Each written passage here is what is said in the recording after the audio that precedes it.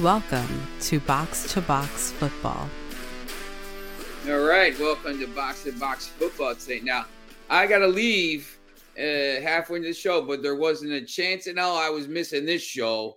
Might be the greatest show that we've had in 9 years because we got a lot of news to get to. What are we starting with first, Kyle? Well, we did, and we're coming to you on Monday, so you probably just watched the FA Cup fourth round. There are a few replays that got to happen, but it finished up today with Blackburn ending the Wrexham run, a 4-1 win for Blackburn. Wrexham actually took the lead in that game before 4 goals without reply from Blackburn. But really the big news of the weekend comes from Anfield, where Jurgen Klopp announced that he is not returning at the end of the year. This will be his last season, his 8th and final season in charge of Liverpool. He came to Merseyside and he won a Premier League title. He's won a Champions League title, and he has Liverpool in position to potentially win a quadruple this year. It's going to be favorites against Chelsea in the Carabao Cup final. Got into the 5th round of the FA Cup this weekend. In the last 16 of the Europa League, and then with a 5-point lead to get over Manchester City at the top of the Premier League table as we get ready for match week 22. Stu, just your thoughts on this news. Did it come as a shock to you that Klopp decided that he is going to step down at the end of this season? Yeah, it was a shock, but it wasn't a surprise, if that makes sense. Like, obviously, it hit you like a ton of bricks. I woke up in the middle of the night, I saw it. I couldn't fall asleep for like an hour. I was on Twitter. First I was like, oh, this is definitely fake. And this isn't fake. It's coming from the official Liverpool Twitter account, X account. And it was just one of those things where I'm just like, okay, it was obviously shocking. Like at the start of the season, if you go back to the preview episodes that we did, I believe JJ was the one who asked me if I thought that this could be the last season for Klopp. And I thought it could. Honestly, going into the season, I thought it could. Now, the way they've played and how good they've been this season, I thought he'd stick around another 2 years and play out through the rest of his contract, but that wasn't the case. So, I mean, of course, I was stunned like everyone else, but in the end, like I knew this wasn't going to be another 10-year run. Like we're not going to get the 30 years like Sir Alex. We're never going to see that again. So, it's obviously a tough pill to swallow, but at the same time, I wasn't totally like surprised by it, JJ. Well, despite the Schadenfreude coming from some sections of the room here, I'm actually a little disappointed for you because, I mean, at the end of the day, if you actually look at the track record, Jurgen Klopp won every competition bar the Europa League that he has entered. I mean, there are very few managers in the English game or really anywhere around the world that have actually done that and basically rectified your club from the dead. Now, the question, you said I posed a question to you back at the beginning of the season. I pose a question to you now. Where do you rank Jurgen Klopp in the long history of Liverpool? Because obviously you have Bill Shankly, you have King Kenny, you have many managers, but again, none of those managers won literally every competition that they ever had been in. Obviously, Bill Shankly won a number of first division titles. King Kenny was the guy that basically, again, resurrected the club at a time that they needed it. But where does Jurgen fit? Tough. I mean, obviously, look, I'm not going to lie. Like, I wasn't obviously alive for a lot of that. It's tough for me to put him above those guys only because they did so with, again, more league titles. Now, again, the Klopp finished second a bunch of times, finished a point behind Man City twice. And again, Man City, there's question marks surrounding Man City themselves. It's just that's just how it is. But in the end, look, he has 1 title. Maybe he'll have 2 when this is done. It's hard for me to rank him above those guys just because there wasn't that sheer dominance. Like, yes, he won everything, but he also won everything 1 time. So for me, especially as someone who is more new to the sport and who is on the younger side, I'm sure there would be some that could answer it maybe better than I could if they're, in their 40s, 50s, 60s. But for me, I think he would probably rank final 3 of those guys. But in the end, still, obviously, a great manager. Couple things. First of all, 8 years in a job is like an eternity in modern football. Now, to spend that long and where managers are hired to be fired and to build a culture there that he did. And he's somebody, to me, who also revolutionized the way we look at the modern game with the gig and pressing and the way he's gone about cultivating what's happened at Liverpool, and how many other clubs or managers have looked at what he's done and maybe tried to emulate some of that in the way they set their teams up, and not only from the professional level, but on down into the youth ranks all around the world. Yeah, he has, and it's honestly like I fell in love with the team itself, but also Klopp and the style they played. Like, I watch some of these other teams and they don't play with that same ferocity. They don't play with the press. They play back. Like, to me, that's not fun to watch. Klopp just I saw that team and I was like, wow, this is great. Like they're running 90 minutes. They're pressing for, 60, 70, 80 minutes of those 90 minutes. And they're just all over the place. It's a high power attack. It's like rock and roll. So yeah, it's definitely something that for me definitely stood out when I started following this club and following the sport as a whole. So yeah, it's going to be tough to replace him. It's going to be very interesting, that's for sure. Does this announcement, what does this do for the Liverpool players, for Liverpool's quest to try and win the title? Does it make this, let's do it for Klopp? Yeah, I mean, I've said I think Man City's going to win the league. I still think City wins the league, but I think it's close. I think this at least improves their chances this season of winning the league. We'll see. It's going to be interesting to see what happens, but I think they're going to be motivated for Klopp. I think they'll definitely win a trophy. Now, whether it's the Premier League, that's a great question, but I definitely do think they win at least a trophy out of this. They have a really good chance, especially the Carabao Cup. I mean, I would like their chances, like you mentioned before, Kyle. We'll see, though. I hope they come away with something, a trophy or two, because it would just be great for him, and just to kind of end on a strong note rather than a sour note. Sean, do you want to give the Manchester United supporter view of Jurgen Klopp? Yeah, I mean, he changed the team around. One Premier League title. They hadn't won one in forever.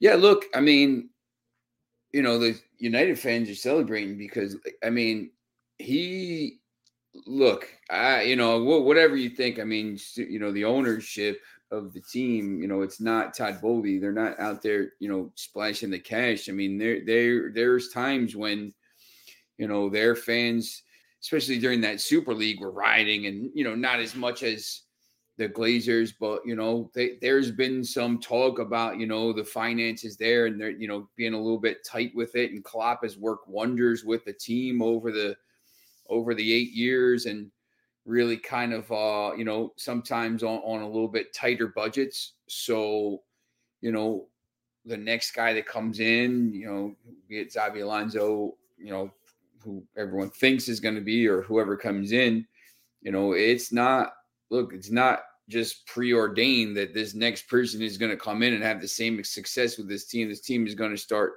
rolling. Salah is going to be gone, and some of these other things. And it's just not, you don't know. You just don't know what's going to happen after, an elite manager leaves. And, he's going to have his own, he might go to, the Barca job is open. The Bayern job could be open because Tuchel's talking about coming to Spain and all these other places. The Germany job could be open depending on how they do at the Euros. I think a lot of people are talking about him going to Germany. There's going to be a lot of job openings. Manchester City job could be open after they get relegated to the MLS.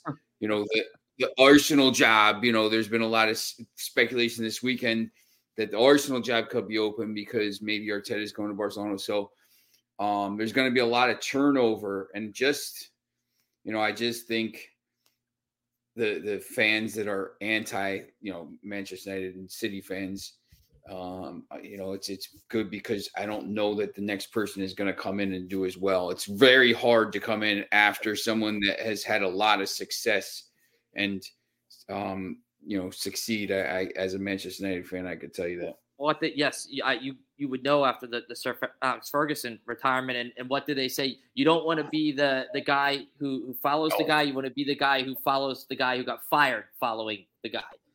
Although I do want to point out, Klopp did say that he would not manage in England again.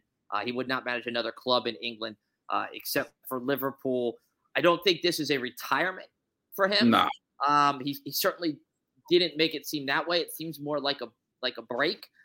It does bring up an interesting point, though, and Sean mentioned it, is who the next Liverpool manager will be. Obviously, Xabi Alonso, the former Liverpool player. He's got Bayer Leverkusen right in the title race in the Bundesliga, trying to break Bayern Munich's stranglehold on that title. He is obviously the odds-on favorite right now from wherever you want to look. Guys, JJ, Stu, if you want to jump in here, who should replace Klopp at Liverpool? That's a great question. I mean, it's one of those where if you're the ownership group, and that should also be a big question mark, is who is actually going to be the part of the ownership group that's going to be calling the shots come this summer if you're Liverpool, because there's always been that reports that Fenway Sports Group is looking to sell part, if not whole. You don't rush this decision at all. You figure out what exactly you want from this profile. And I mean, you're going to have to do it quickly. Obviously, it would be rude to do it before the end of the season, because that's going to leave another cloud over the entirety of the organization. And as we've already spoken about the fact that, you kind of have this rah-rah for the Gibber, do one for Klopp, try to win a couple of trophies. But at the same time, if you want to keep at least some sort of a part of this nucleus that's been around for a bit, you do need to strike quickly. So I wish I could have an answer, and we could also find out that there could be another 3 or 4 managers that could be very much open. Let's just say this, though. There's going to be no shortage of applicants. Liverpool will just have to choose the right one. Roy Hodgson. No, I don't think it's going to be Roy. Stu, who's your man for the Liverpool job? I think it's got to be Xabi Alonso, and I think, I've talked to some people. I think it will be. I would actually be pretty surprised at this point if it's not him. Look, it's not perfect. Like, there are question marks, right? Like, he doesn't have the same amount of experience that Klopp did. Like, Klopp spent a bunch of years at Mainz, a bunch of years at Dortmund, who is a very, very good club, not the level of Liverpool, but a very, that second tier of clubs. He got Dortmund to a Champions League final.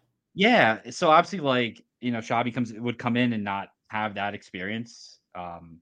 Style is very different, right? Like, he plays, 3-4-2-1, narrow, short passes, while Klopp is obviously more of a wide open game. So the question is, like, how do some players fit? So there's obviously not a perfect fit, but I do think he should be the guy. I think, the fact he has, he played for Liverpool, had success as a player there.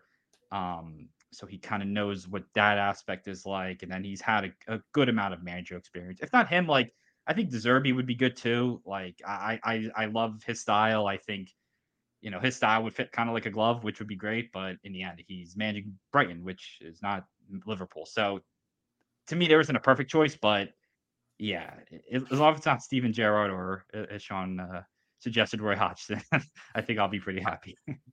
By the way, this is setting up perfectly for a Liverpool Bayer Leverkusen final in the Europa League, isn't it? Yeah. Where they're going to play each other in that final game in May. By the way, food for thought: if the U.S. were to crash out of the group stage in the Copa America, would you throw a bag at Jurgen Klopp? I mean, you could try, but he's not taking that job. I mean, he's got Bayern Munich written all over him. I mean, Bayern or the German job. I mean, he'll. I just think he'll go back home. I mean, you could try. I was just thinking, like, you're hosting 2026. It's not a long. It wouldn't be a long-term commitment. It would be the other job that's open that he might take. Brazil, the Brazil job is open. That would be. By the way, I just want to throw this in there. You pitched the old Leverkusen Liverpool Europa League final. The final, the Europa League is in Dublin, Ireland. Name me a place that's deeper roots in Liverpool outside of the United Kingdom. That's going to be a home game for Liverpool. It's the stars are like aligning here. Yeah. And Sean, also, you said relegate City to MLS. Let's do them an actual favor. Let's put them in the Northwest Counties Football League Division 1 South, where they go up against Main Road, which kind of actually takes the old part of Manchester City. So if we're going to kill them off, let's just do it the right way.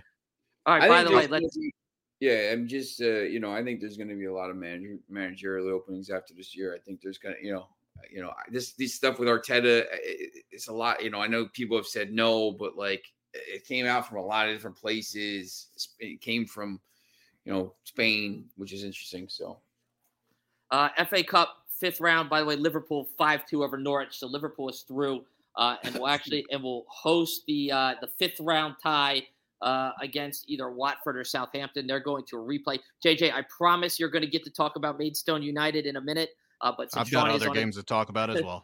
But because I know Sean's on a tight time schedule, Manchester United, a 4-2 victory over Newport County.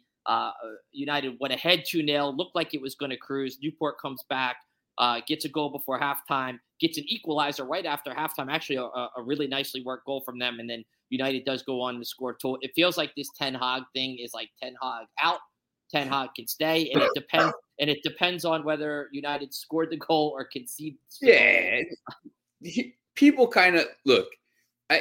If Garnacho squares a couple balls in the first half, for if he it's 2-0 after 13 minutes, and then everybody just wants to get a goal, shot.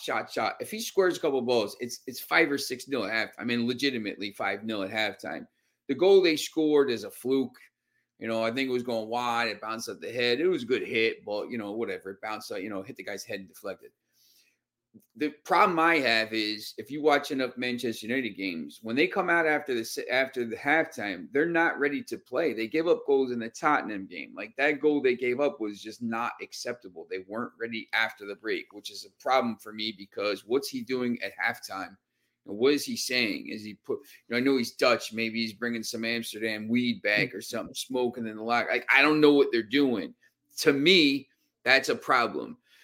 I think fundamentally, sometimes he makes changes in the squad. Like he'll make subs and it's just like not the right one, or like you'll say like anybody watching can see like, look, this guy needs to come off or this, and he'll just not make the right decision or something like this. So look, he's going to be gone at the end of the year. If they don't make the Champions League, which they're not making top 4. If he doesn't win I would say, if he wins an FA Cup, it's not even Van Gaal won an FA Cup and they got rid of him. These guys, when new people come in, they want their own people.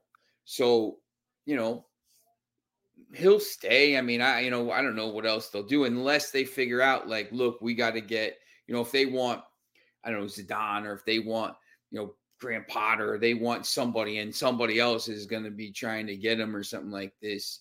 Maybe they have to strike to get him. Somebody was talking about De Zerbi, but I don't actually think he would be a good fit for Liverpool or United. I don't, he hasn't really won anything yet. Like, let's see what he does.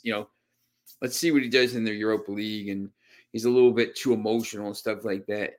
So, if there's a manager they want, go get him. But he's not going to be there. They're not playing. There's too many discipline problems.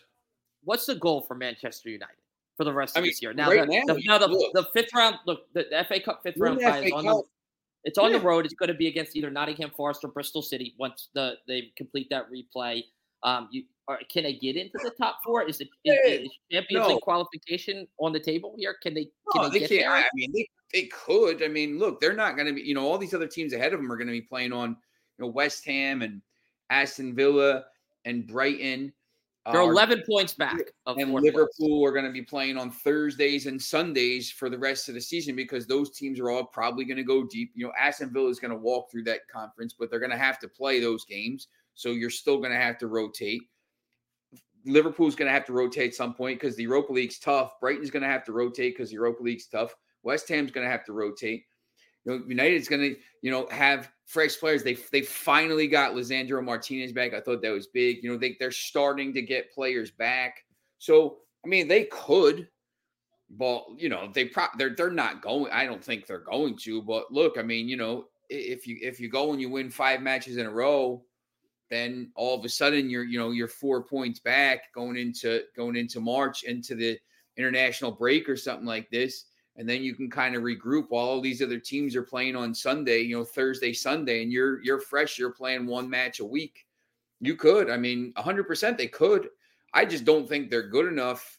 And I just don't think Ten Hag doesn't want to, he's got Ahmad. It doesn't want to play him. He's got, Rashford. Who the hell knows what's going on? That guy wants to go out and do what he wants to do. I mean, I don't want to talk about it on here because I know what's going on with him. But like, they could, if they have enough talent to do it. Well, I just don't think they will, because I don't think Ten Hag is. I don't know that they're playing for him. All right, JJ, FA Cup 4th round tie. Maidstone United 2, Ipswich Town 1. Here were the fascinating stats for this game. Ipswich outshot Maidstone 38-2. Maidstone had just 21% of the possession, but it's not how many shots you have, it's what you do with them. And Maidstone scores on both of its attempts on goal. A huge upset. Ipswich is second in the championship. Maidstone in the 6th tier, the lowest ranked team remaining. And as a reward in the 5th round, though, Maidstone is not going to get a Premier League team. In fact, it's going to get a road trip to either Sheffield Wednesday or Coventry City, whomever comes out of that replay. But JJ, obviously a great accomplishment for Maidstone to be into the last 16 of the FA Cup. Yeah, last 16 of the FA Cup. They're the lowest, or the first team since 1978 that we've had a team from outside the top 5 tiers reach the round of 16. That was Blythe Spartans. This match had exactly what you needed for a cup upset to happen. You need a lot of luck going your way.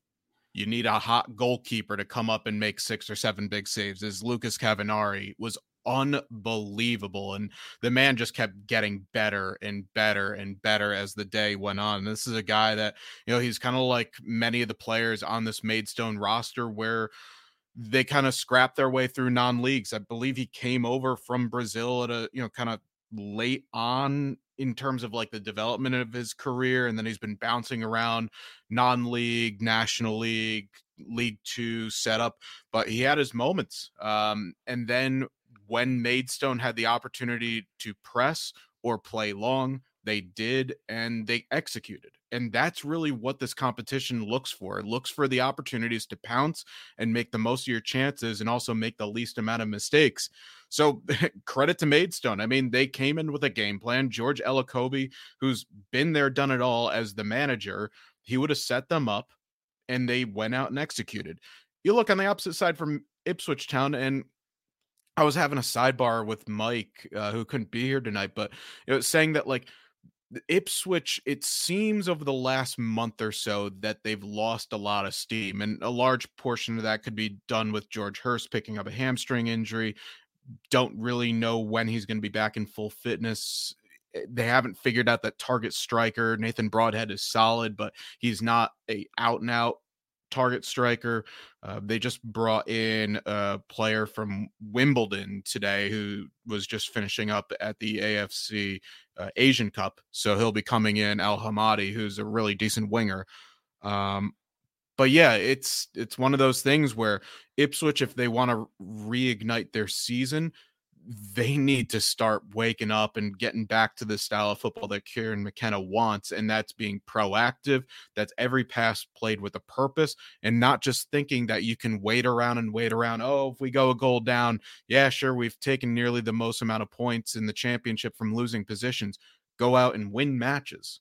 But the day wasn't about them. It's about Maidstone United. And I know for all of us who love seeing underdogs, we come from the country that supports the underdog, as America at one point were. That's a little history lesson for you. But yeah, this is just, it's one of those moments that you cherish, you appreciate. And yeah, who says they can't go on and win another match? Why not at this point? Here are the 5 matches that are going to a replay: Southampton and Watford, Coventry, Sheffield Wednesday, Plymouth Argyle, Leeds United, Nottingham Forest, Bristol City, and Aston Villa, Chelsea. Yeah. And actually the one, sorry, so I'll let you go in a second. The one that was the most surprising actually out of all these was the Watford Southampton one, because Southampton had a 21 match unbeaten streak coming in. Watford take the early lead. They should have had 3. And then Stuart Armstrong levels it with one that it looked like Dan Backman in goal was a little bit off-sighted. That's not a replay that Watford wants to be making back to the South Coast. And that could have been a real surprising one. Yeah, and you talk about the Chelsea Villa match. That first leg, that was kind of Chelsea's chance, right? You got Villa away from home. They're playing, a couple days after they advanced to the Carabao Cup final, so they absolutely have that, energy that they, want to try to keep that momentum. And they just weren't able to get a goal. So now they have to go to Villa Park, and as we know, Villa at Villa Park is a tough. That's going to be tough. Now I know Villa has other, like they want to finish top four. They want to win the Conference League. Like they have other aspirations, but at the same time, like Villa's going to be pretty tough for Chelsea to beat on the road in that second that replay. Here are the fifth round ties that are confirmed. Leicester City is going to go to Bournemouth. Manchester City is going to go to Luton Town. Luton, a 2-1 winner over Everton. Newcastle beat Fulham 2-0. They'll play Blackburn. Blackburn ended the Wrexham run this afternoon with a 4-1 win. Brighton is going to go to Wolves. Wolves 2-0 over West Brom. That game was marred by crowd trouble. Every other tie is still to be determined. JJ, final thoughts on the FA Cup? Bournemouth were unreal, by the way, in their performance against Swansea City. I mean, they looked like the team that were playing beautiful football at the back half of last season. And 5 goals in the first half. Solanke, Brooks, Sinistera, Scott and Kelly, they look like they could have gone for 10. And probably you'd have thought it was the same performance. That for me was probably the best 90-minute shift that we've seen in a while. And Sheffield United, what's going on over there? Like, stadium less than half full. It's a home cup quarterfinal, or excuse me, home cup 4th round tie. Yes, it's against another Premier League opposition, but if this is the attitude that the fans have, and maybe I might be out of line here, but show up in a cup tie, you can be excused if you have to go down to Brighton. But Brighton credit actually to the Sheffield players who, despite going down 2, they found a way to rally and get it level at halftime. But Brighton were ruthless in that match. Yeah, and I wonder if that's just the reality of the situation setting in it at Sheffield, right? If you look at, and I know it's the FA Cup, but if you look at in the Premier League, they're in last place. They're 7 points adrift of even getting out of the drop zone, and I wonder if that's the apathy sets in, right? That's what happens when you lose. People don't show up, right? You got to win to get the crowd out, and I just wonder if it has. They look at that side and they just see it. They're not stupid. Like, they see a team that's just not very good. Yeah, I mean, but then again, cups can change seasons, or at least give you a little hope for something. So by what you're saying and what we saw on the field, Sheffield have already resigned to the fact that in late January, unless they pull out of a miracle at the end of the transfer deadline, they're going to finish in 20th. Match day 22 in the Premier League, guys. Maybe not the most appealing set of matches, but we are going to get a Carabao Cup final preview. Chelsea's going to go to Anfield and play Liverpool. That's a game that certainly stands out. But other than that, it's one of those things though, where the teams have this week who are at the top have to take care of business, right? Arsenal's got to go to Nottingham Forest and take care of business. Man City's got Burnley at home. You would expect them to handle relegation threatened Burnley. Aston Villa's got Newcastle at home. Newcastle's really been struggling in the league. Has lost 4 of 5. Aston Villa trying to in the top 4 right now, trying to keep contact with the top of the top of the Premier League, where Liverpool's got the lead. That's what this week is about for me. Is it's those top teams. They have to take care of business. Tottenham's got Brentford at home in a London derby. West Ham's got Bournemouth at home. That's the storyline for me this week, guys. Anything stick out to you about match week 22? Yeah, it's kind of similar, right? Like if I'm gonna go and pick all 10 of these matches, like it's pretty cut and dry. Like I feel like I have a pretty good grasp, which probably means I don't have a good grasp, and there'll be some upsets in there, like there always are. Yeah, I mean, like Luton and Brighton, for example. Like it's not gonna be easy for Brighton. Going there, going to Kennelsworth Road. That's always trouble. Villa Newcastle, we saw match week 1. Really 2 different sides. It's been 4 or 5 months, and boy, it's 2 sides that are now going in completely different directions of that match from match week 1. Villa at home, you have to think they're going to kind of want to make a statement there. Tottenham against Brentford. I kind of like how Brentford played in their last Premier League match. They look pretty good. And then, Tottenham, they're still, they got to get Son back. They got to get Basuma back. That's going to be something for them. And then Liverpool Chelsea again. We saw that's another match week 1 replay, if you will, which was a draw at Chelsea. So you would think it'd be a little different in Anfield and just kind of get you excited for that Carabao Cup at the end of February. But yeah, it's an interesting week. I do like the midweek soccer because it just gives you a little something else to look forward to during the workday. But yeah, it'll be fun. And then the games, they come back. They're back in the weekend. So these teams are going to be playing a lot of games coming up. So we're going to see rotated squads, and we're going to see, obviously, like I just said, squads getting guys back from AFCON and the Asian Cup, guys bringing back guys from injury that we haven't seen in a few weeks, a few months. So it's going to be really interesting. I think to piggyback a bit further on that, I'm fascinated to watch the handful of Premier League teams that did not play in the FA Cup this weekend and who's going to stand out. So you talk about that Brentford match, right? So they played well in their last match, got a result against Forest. They're playing a Tottenham team that were absolutely run ragged for 90 minutes, penned in their own half against City, nearly got a replay out of that, but end up losing. That's going to be a very demoralized team.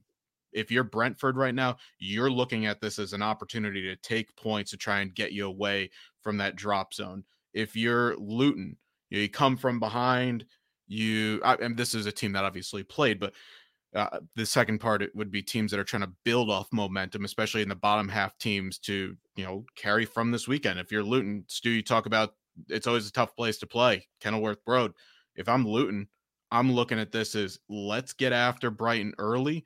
A team that may have had an opportunity to rest a few players, knowing that Sheffield United weren't going to throw up the biggest fight. It ended up being a little bit of one, but Luton coming off of it's not a relegation 6-point win, but it's a potential throwing a dart to lead to one later for momentum purposes as they beat Everton. So you never know there. Your mighty Fulham, who unfortunately, Kyle, were on the wrong end of it against Newcastle. They got a tough one against Everton. All of a sudden you got these teams that are basing off momentum. Crystal Palace didn't play on the weekend. They need points to kind of solidify something.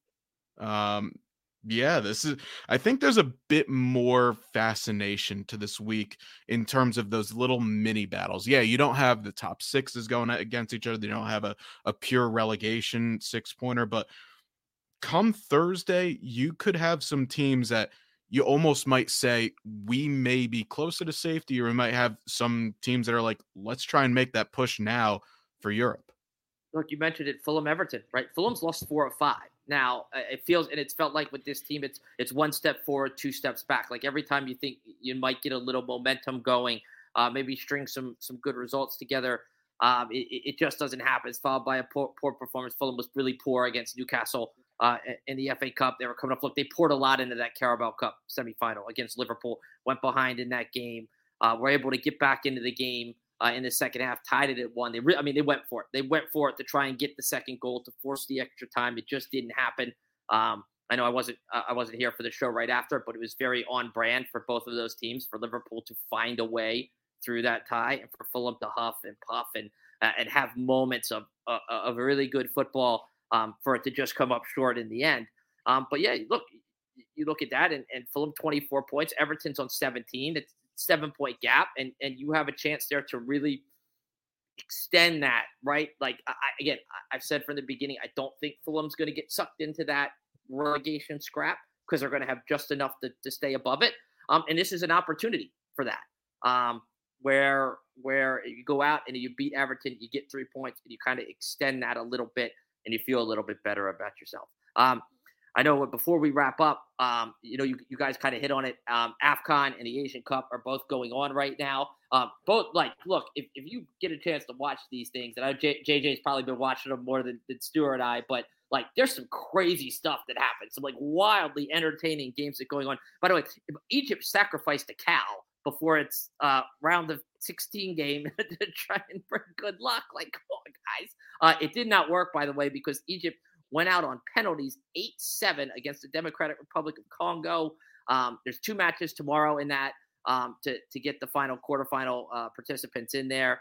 JJ, you mentioned it today in the group chat in the Asian Cup. Iraq took a lead against Jordan and then had a player sent off for over celebrating the goal with 14 minutes still to play, and they ended up conceding 2 stoppage time goals to lose 3-2. Take us through what you're watching in these tournaments that are often delightful that sometimes we don't get a chance to see because we have so much going on. Yeah, I will hit on the Asian Cup bit first, and then Stu, I'm going to ask you to cut the bit for the AFCON because I've got a lot of things to say about that. But yeah, the scenes this morning, and again, the Asian Cup is being played in Qatar right now, and that Iraq Jordan match was just strange, where Jordan, who've been a little bit of a surprise package in this competition, ranked 87th, went out to a lead right before halftime. Iraq, I mean, this country, in terms of the football landscape, and I'm only going to speak about the football landscape here, have been one of these sleeping giants in the international stage. Remember back in the Athens Olympics in 2004, where they had this plucky group of 21, 22-year-old players that end up medaling in that competition. You thought, oh, this could be a golden generation. They kind of go away, but now all of a sudden they've got this new phase coming in, and it led by Ayman Hussein, who is one of the leaders, in fact, the goal-scoring leader in this competition with 6 goals. He gets his 6th goal to make it 2-1. He had already picked up a yellow card right at the end of the first half. He then goes on a elongated celebration run. And this at the, let me get this right here, the Khalifa International Stadium, which was one of the stadiums that was used in the World Cup, does have sort of a running track around it that's covered. So he elects to do basically the third leg of the 4x100 meter sprint to go celebrate by his fans. Comes back onto the field, which he had previously jumped over the advertising hoarding, comes back on, plops down, and for those in America will understand this reference, pulls a Les Miles and starts eating the grass. Therefore, your name goes in book. Oh, that's his second. He's off, and Jordan says, well, thank you very much. Scored twice, 90 plus 5, 90 plus 7. Thanks for coming, Iraq. You're out. And they're on to the round of 8. There's another great story in this competition. Not Australia. They were comfortable in their win and probably played some of the best soccer that they've played in a while. First-time participant, Tajikistan. Never have played in a major continental tournament in the entirety of their soccer history. Ranked 106th in the world. Get through the group stage. Knock out the United Arab Emirates in penalties. And they're moving on. Again, we're talking about a team that has little to no football history, but yet here they are. So they're going to be joining the likes of Australia, like Qatar, the hosts. We still have Saudi Arabia versus South Korea coming up, which is a huge battle. And the winner of that one gets Australia in the next round in the quarterfinals. So, yeah, you've got some interesting things here. Now, AFCON, man, the AFCON tournament is like one of the just wildest tournaments that you ever get a chance to see it. Like, there's just crazy stuff happening in every single game. JJ, take it away. The tournament of chaos has been delivering chaos, and it is so beautiful to watch. Just in the knockout matches alone. We first had a couple of big guns going up against each other. Nigeria, who barely survived getting knocked out in the group stage by the skin of their teeth, knock out Cameroon by 2-0, where Lukman gets goals in the 36th and 90th minute. So good to see Nigeria, who again had been on a rough patch over the last few cycles, not qualifying for the World Cup.